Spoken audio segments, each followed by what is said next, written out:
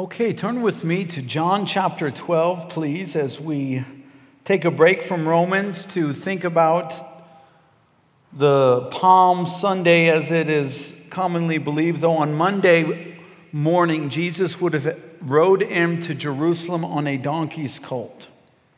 The Bible says in John chapter 12, verse 12, and we'll read all the way down to verse 41. No. To verse 36. John 12, verse 12. The next day, a great multitude that had come to the feast, when they heard that Jesus was coming to Jerusalem, took branches of palm trees and went out to meet him and cried out, Hosanna, blessed is he who comes in the name of the Lord, the King of Israel.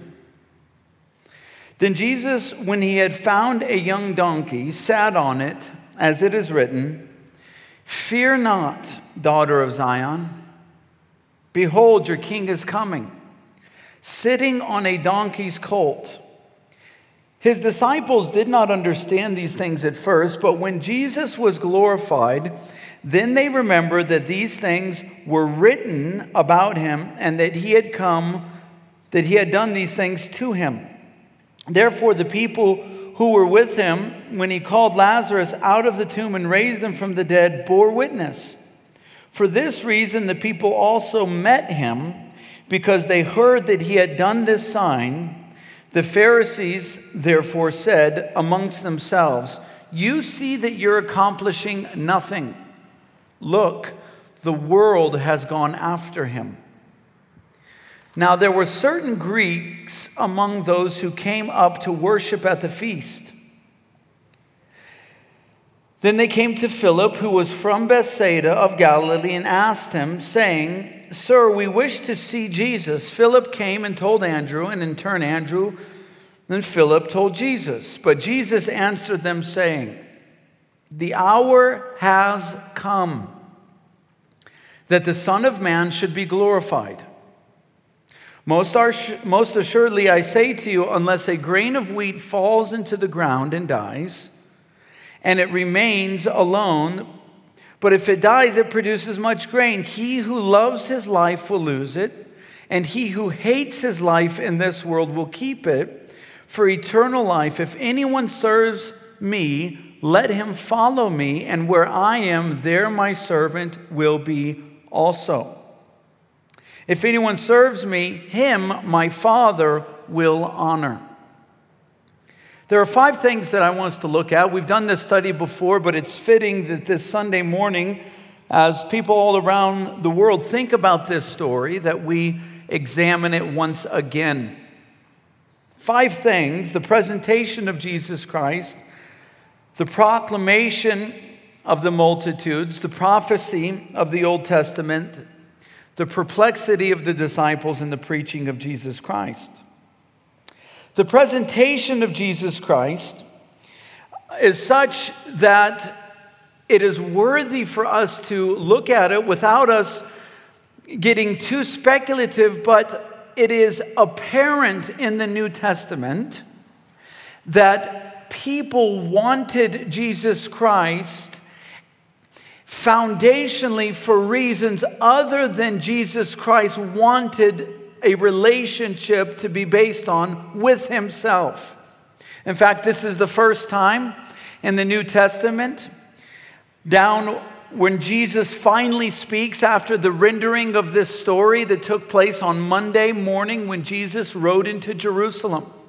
Understand that John chapter 1 through 11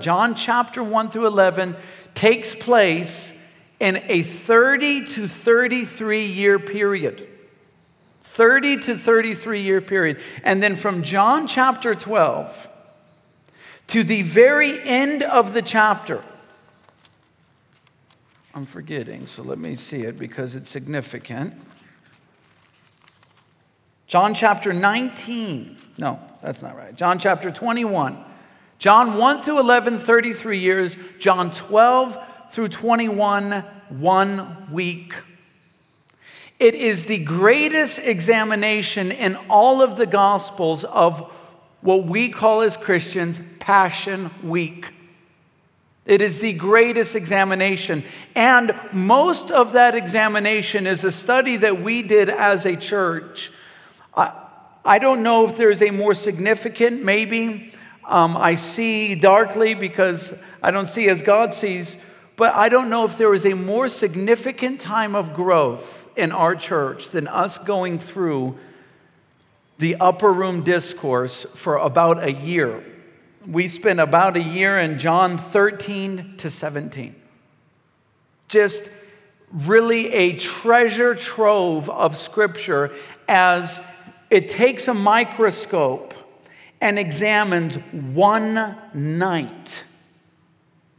13, 14, 15, 16, and 17. In fact, also in 18 as it goes into the morning. But one 24-hour period of this microscopic examination of the words of Jesus Christ and the story of his crucifixion. And it all begins with Monday as Jesus goes in, or Passion Week technically begins on Sunday as he spent his time in Bethany. He raised Lazarus from the dead. He has this meal that we studied on Thursday with Martha and Mary and Lazarus and this whole group of his disciples. And now it's time for him to get on a donkey and ride into Jerusalem to be cut off from his people, as Daniel chapter 9 says, which we will study today. And it is the first time, going back to what I was saying a few minutes ago, that he mentions, "My hour has come." The first time. He says in verse 23, "The hour has come that the Son of Man should be glorified." And in contrast to that, Jesus Christ mentioned several times that his hour had not yet come. And as we examine the context in which his hour had not come, in contrast with his hour coming, we get to understand what we know to be truth, corroborated in Matthew chapter 16, is the foundation of the church. That is Jesus Christ, the Word of God, and the most significant event, and that is his glorification, often referred to as the crucifixion. They go back and forth through the New Testament. And we examine that in John chapter 2, when in his first miracle, he is at the wedding in Cana of Galilee. They run out of wine, and the family of Jesus Christ, his brothers and sisters and his mom, his dad is never mentioned again, his stepdad Joseph, most likely because Joseph died at a younger age when Jesus Christ was already an adult. And his mom, Mary, comes in, and she says to the crowds, "Do whatever he tells you to do." In other words, he can turn water into wine. He can perform a miracle here. And Jesus says, "Woman, what do I have to do with you?" Now, he's not being disrespectful. You got to understand that the context in which Jesus speaks is the most unique context of anyone that has ever spoken in the history of mankind, because Jesus did not have a beginning and an end. His life has never started in terms of him being God. He is eternal. He has lived not millions and trillions of years. There's no amount of years that you can put to eternity. And when he speaks, everyone, including his own mother, is significantly younger than he is.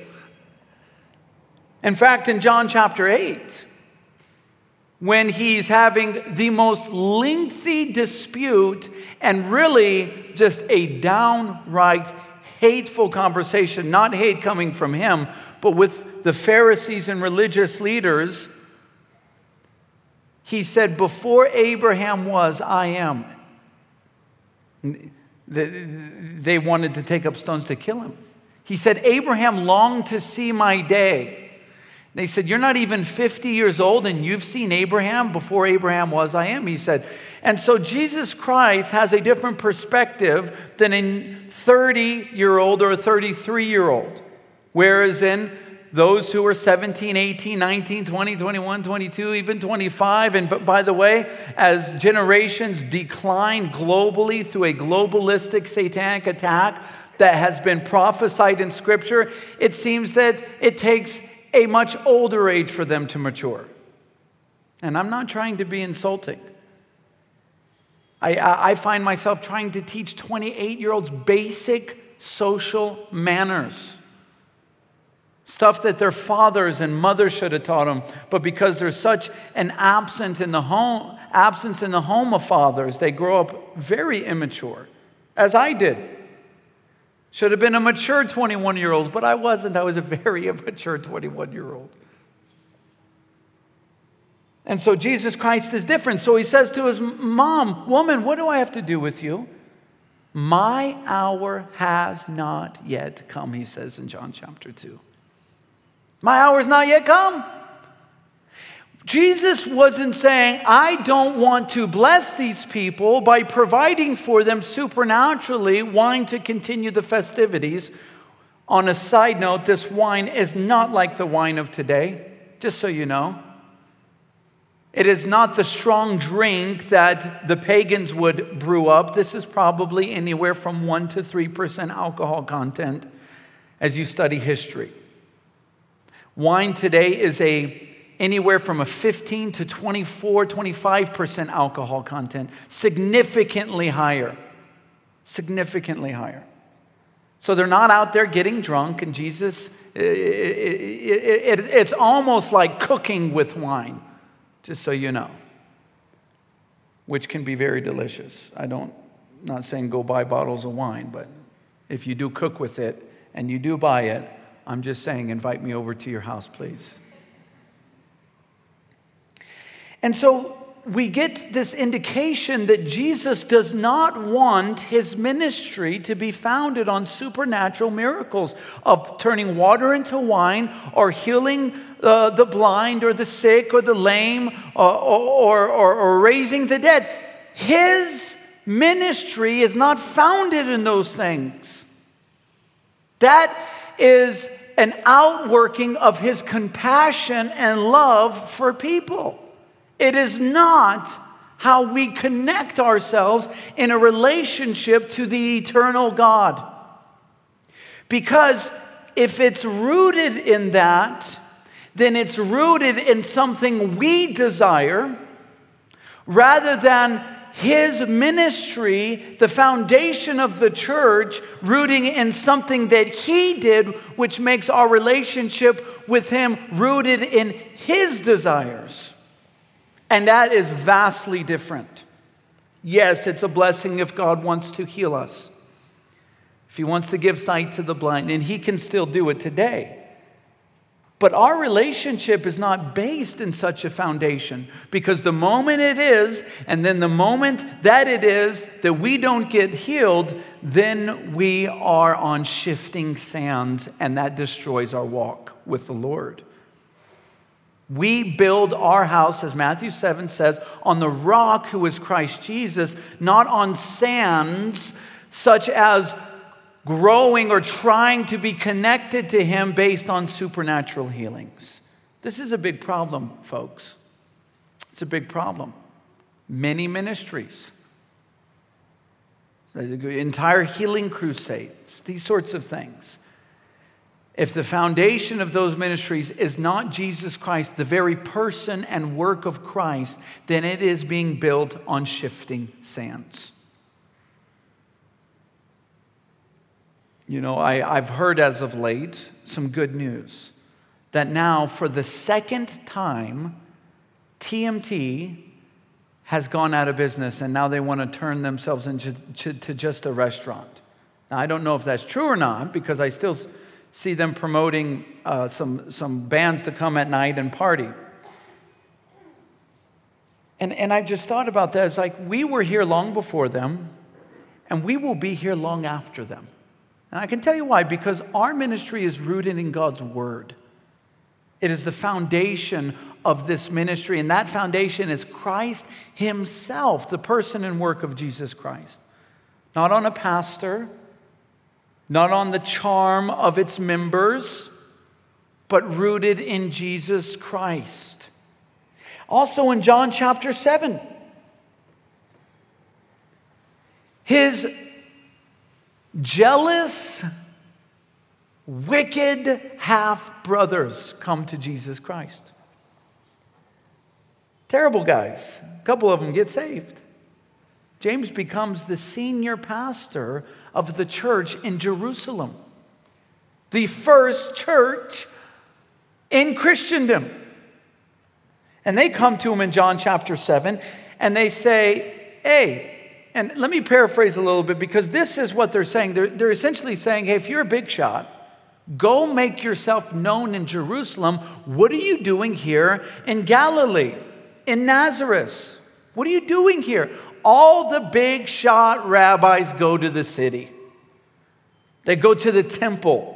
They go there to make themselves known, because that is the epicenter of the connection that humanity has to Yahweh. Go there. And Jesus says something so significant that if you've ever wondered how in the world can people hate the most loving, kind, gentle, patient, compassionate person who's ever lived, Jesus Christ. Have you ever asked yourself that question? How is it possible that people hate Jesus? Well, he tells us in John 7 the exact answer on why.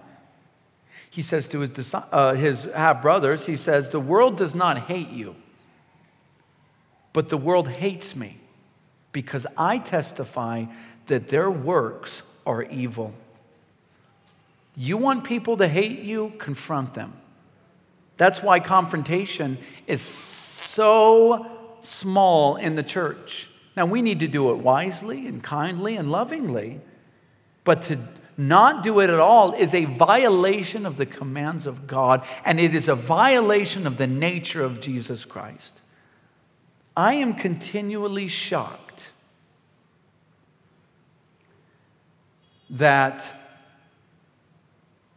people get so mad when I confront them. People that are friends, that I have loved for years and years, and you say, hey, did you say this, or did you do this, or are you gossiping? So I heard you say, and they're like, I've said, that's wicked. Those deeds are evil. And oftentimes they'll be like, yeah, sorry, you're right. And then I hear about later, it's like, man, they are really angry about this.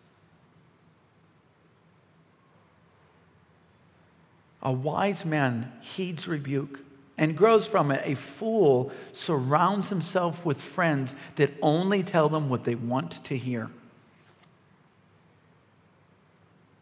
The world doesn't hate you, bros. It hates me because I testify that their deeds are evil. You want people to hate you?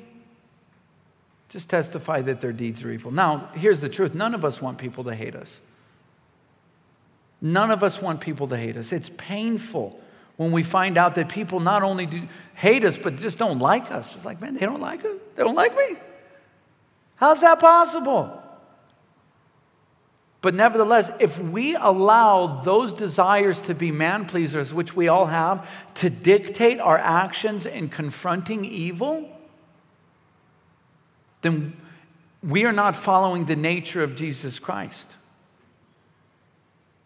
But also he says to his brothers, my hour has not yet come. And now we find that the presentation of Christ is such that he will now present himself to the whole world in humility, focused on the cross and resurrection during Passion Week. This is the foundation of the presentation of Christ. Kings would ride in, and they would come in on these donkeys, on these steeds, both, by the way. The reason they would come in on a donkey or an ambassador of the king is to make a statement to the nation that I come in peace.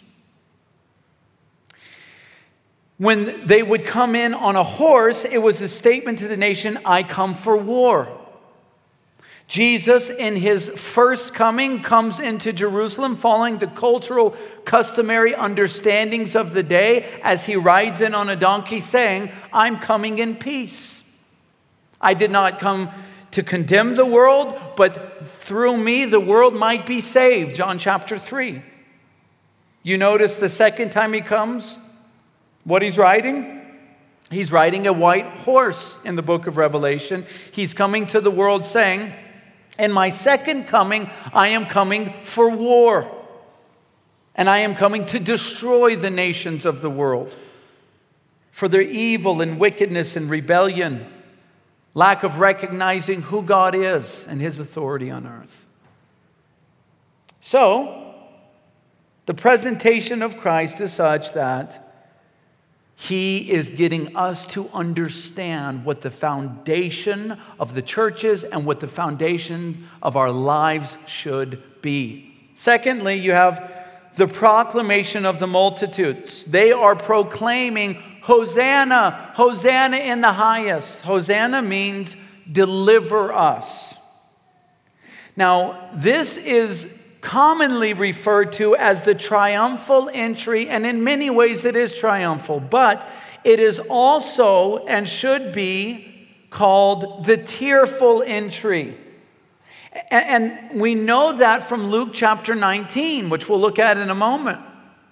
Because in Luke chapter 19, we learn that as Jesus is coming in and the multitudes are screaming out, Hosanna, Hosanna in the highest, that he begins to weep.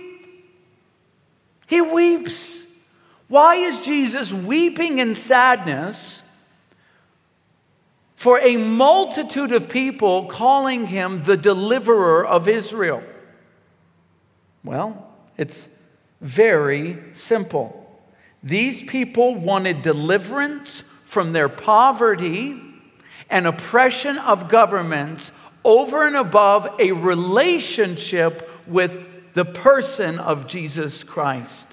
And Jesus isn't sad for himself, like, oh, they don't want me, like we would be as fallen human beings. They don't love me. They don't want me. Some pity party. The reason he's weeping is when the foundation of our relationship with Jesus Christ is not based in his person and his will and his desires, but it's based in our will and our desires, it destroys our lives. Deliver us, O Messiah, from Rome. The taxes are such that we are in total poverty. Can barely buy food from our families. Now, I don't want to minimize in any way the pain of poverty and the pain caused by having a lack of food or ability to pay rent or such things like that.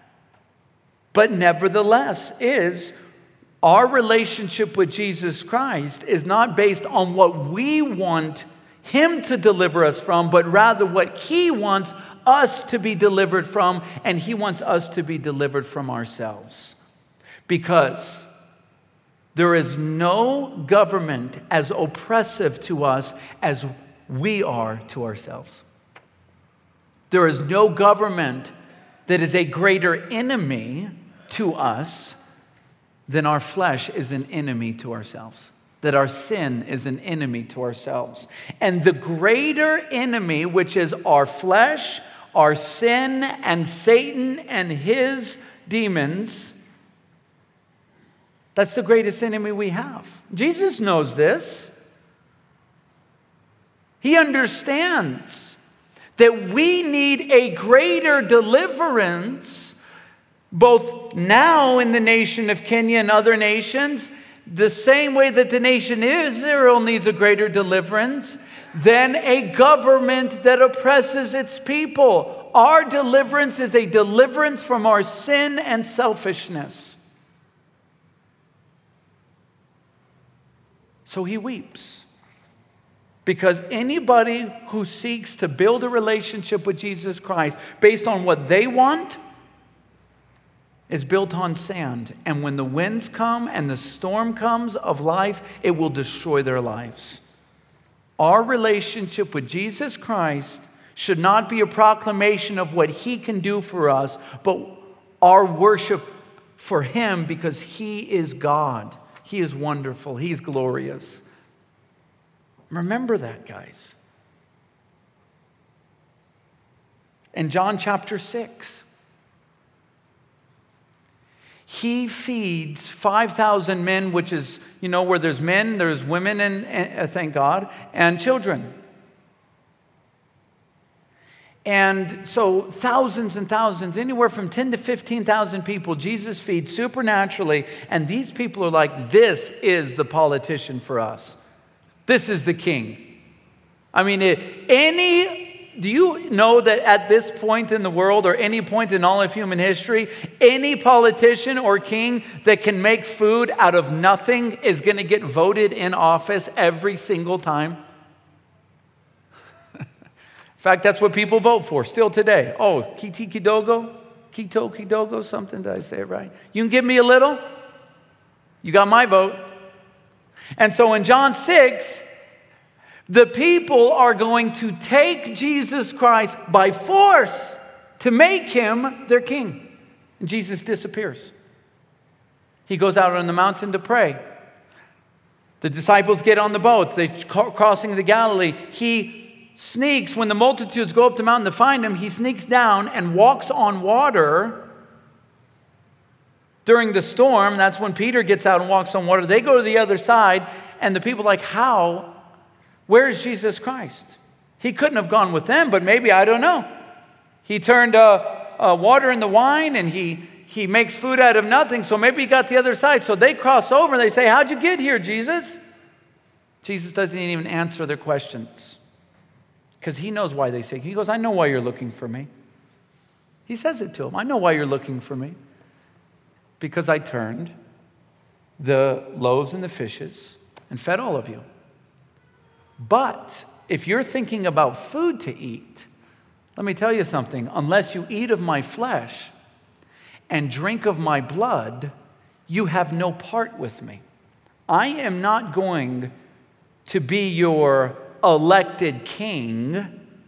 You don't elect me to be king. I'm already the king of the universe. And you will come in a relationship with me on my terms and not yours. Any relationship that begins with God on human terms is no relationship at all. We will come into a relationship with Jesus Christ in His terms or no terms. And His terms is the foundation of our relationship is my person and my work. And because of my person and my work, you now forfeit your will. So now you obey my will, because my will is better for you anyways. So this proclamation of the multitudes is offensive. Thirdly, you have the prophecy of the Old Testament. Zechariah 9:9 prophesied that the king, the Messiah, would come in on a donkey's colt, and the disciples would later realize and recall the Old Testament prophecy after Jesus Christ was glorified. But there is something much more significant than just guessing what donkey or what animal He would ride in to Jerusalem. Turn with me to Luke chapter 19, please, in your Bibles.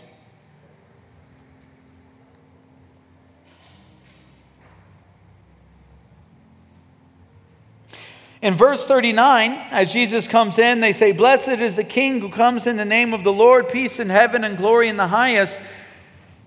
Some of the Pharisees called to Jesus Christ from the crowd and said, "Teacher, rebuke your disciples." It's verse 38, guys. Verse 39, "Rebuke your disciples." In verse 40, "But Jesus answered and said to them, I tell you that if these should keep silent, the stones would immediately cry out." Now as Jesus drew near the city and wept over it, saying, "If you had known, even you especially in this your day, the things that make for your peace, For the days will come upon you when your enemies will build an embankment around you, surround you, and close you in on every side, and level you and your children within you to the ground, and they will not leave you in one stone upon another, because you did not know the time of your visitation. This is significant. Please pay attention. Jesus Christ mentioned something here that we could easily pass by without asking the question that should be asked. What does Jesus Christ mean by the day of his visitation? Is he being ambiguous? Is he just like, listen, you didn't know that today's Monday and I'm going to die on the cross in a few days? And that's it? And that's kind of some ambiguous general information? Absolutely, John. No, God is the most specific, detailed person that's ever existed. In fact, any detail that comes from human beings is an outworking and manifestation of humanity being created in the image of God. You look at DNA. You look at the creation of man's bodies. The most immense detail that has ever happened in the universe is the creation of human beings with his DNA and the strands of it. There's more information than in one single cell of DNA than all of the books in the Library of Congress in Washington, D.C. Millions of pages of books. He is being very specific when he talks about the day of their visitation, and he is referring to an Old Testament prophecy in Daniel chapter 9. I'll read it real quickly because we're always short on time in this first service. I really don't want to rob you guys of it this morning. He says, as Gabriel now comes to Daniel, he says, now while I was speaking and praying in verse 20 of Daniel 9 and confessing my sin and the sin of my people Israel, and presenting my supplication before the Lord my God for the holy mountain of God. Yes, while I was speaking in prayer, the man Gabriel, whom I had seen in the vision at the beginning, being caused to fly swiftly, reached me about the time of the evening offering, and he informed me and talked with me and said, "O Daniel," now this is Gabriel speaking to Daniel. "O Daniel, I have now come forth to give you skill to understand. At the beginning of your supplications, the command went out, and I have come to tell you, for you are greatly beloved, for consider the matter and understand the vision." Wouldn't that be glorious of Gabriel to show up to us and say, hey, God really likes you. God really loves you. Just so you know, guys, God really loves you too this morning. You're greatly beloved, for consider this matter. The idea is meditate upon this and understand the vision. 70 weeks are determined for your people and for your holy city, to finish the transgression, to make an end of sins, to make reconciliation for iniquity, to bring an everlasting righteousness, to seal up vision and prophecy, and to anoint the most holy. He's saying to seal up vision and prophecy. Know therefore and understand. He's saying you got to meditate upon this to understand it. That from the going forth of this command, so right here from this day, to restore and build Jerusalem until the Messiah the Prince, there shall be 7 weeks and 62 weeks. The streets shall be built again, and the wall, even the troubled times. And after 62 weeks, that's after the 7 weeks, and then after 62 weeks, the Messiah shall be cut off, but not for himself. And the people and the prince who is to come shall destroy the city and the sanctuary, and the end shall be with the flood. And then he shall confirm a covenant with 1 week, and it goes on talking about the tribulation. He shall be cut off from his people in Jerusalem. Now back to Luke chapter 19, talking about this day. And we don't have time to do an exposition of Daniel 9, but listen to this, guys. It says here that there is 69 weeks, 7 from when this command goes forth until, boom, there will be the completion of when Nehemiah and Ezra will go in with the permission of Artaxerxes to rebuild the temple and Jerusalem. And then from when that is completed, there'll be 62 weeks. The idea in Jewish numerology is 62 sevens and 7 sevens, 70 total sevens. That's 490 years. So from this command to when the temple is completed, that is, and Jerusalem, and Ezra goes in, and Nehemiah goes in, boom, they're done. He said, count from that day. And from that day, there will be 62 weeks from when the Messiah comes in to Jerusalem to be cut off from his people. That's what Daniel 9 just says. March 14th, 445 BC, Artaxerxes gave the order from Nehemiah to restore and rebuild Jerusalem in Nehemiah chapter 2. And then from the time that they finished, 62 sevens, 483 years, 173, 880 days later, the prophecy was that the Messiah would ride into Jerusalem to be cut off from his people. 173,880 days later is April 6, 32 AD. On the Jewish calendar, Jesus, Monday morning, gets on a donkey and rides into Jerusalem. And Jesus Christ in Luke 19 looks at those people, looks at the Pharisees, and says, I told you about this day. I told you about the day of your visitation. Did you not examine Daniel 9 like I told you to do? Do you know that there is enough information in Daniel 9? And when you, by the way, Sir Robert Anderson in his book, The Coming Prince, he combined modern calendars with the day calendars and the Greek calendars, all these things. It is to the very day that Jesus rides in. To the very day. Ladies and gentlemen. And because of such a detailed prophecy, which is an evangelistic tool, by the way, because of such a detailed prophecy, they should have been there and go, Hosanna, he's coming today. Today we're being visited by the Messiah who will destroy sin and set up righteousness for God's people. That is remarkable. The prophecy of the Old Testament. Fourthly, the perplexity of disciples. Ladies and gentlemen, they're confused. They're perplexed. The Bible says they did not understand these prophecies, including Daniel 9, about the Passion Week until Jesus was glorified. Jesus was glorified on the cross. The word glorified means to be lifted up. And it wasn't intellect, it wasn't IQ that caused Jesus to be glorified, or to be glorified in the eyes of the disciples. It was when Jesus was high and lifted up in the minds and the hearts of the disciples that now they can see prophecy and the will of God clearly.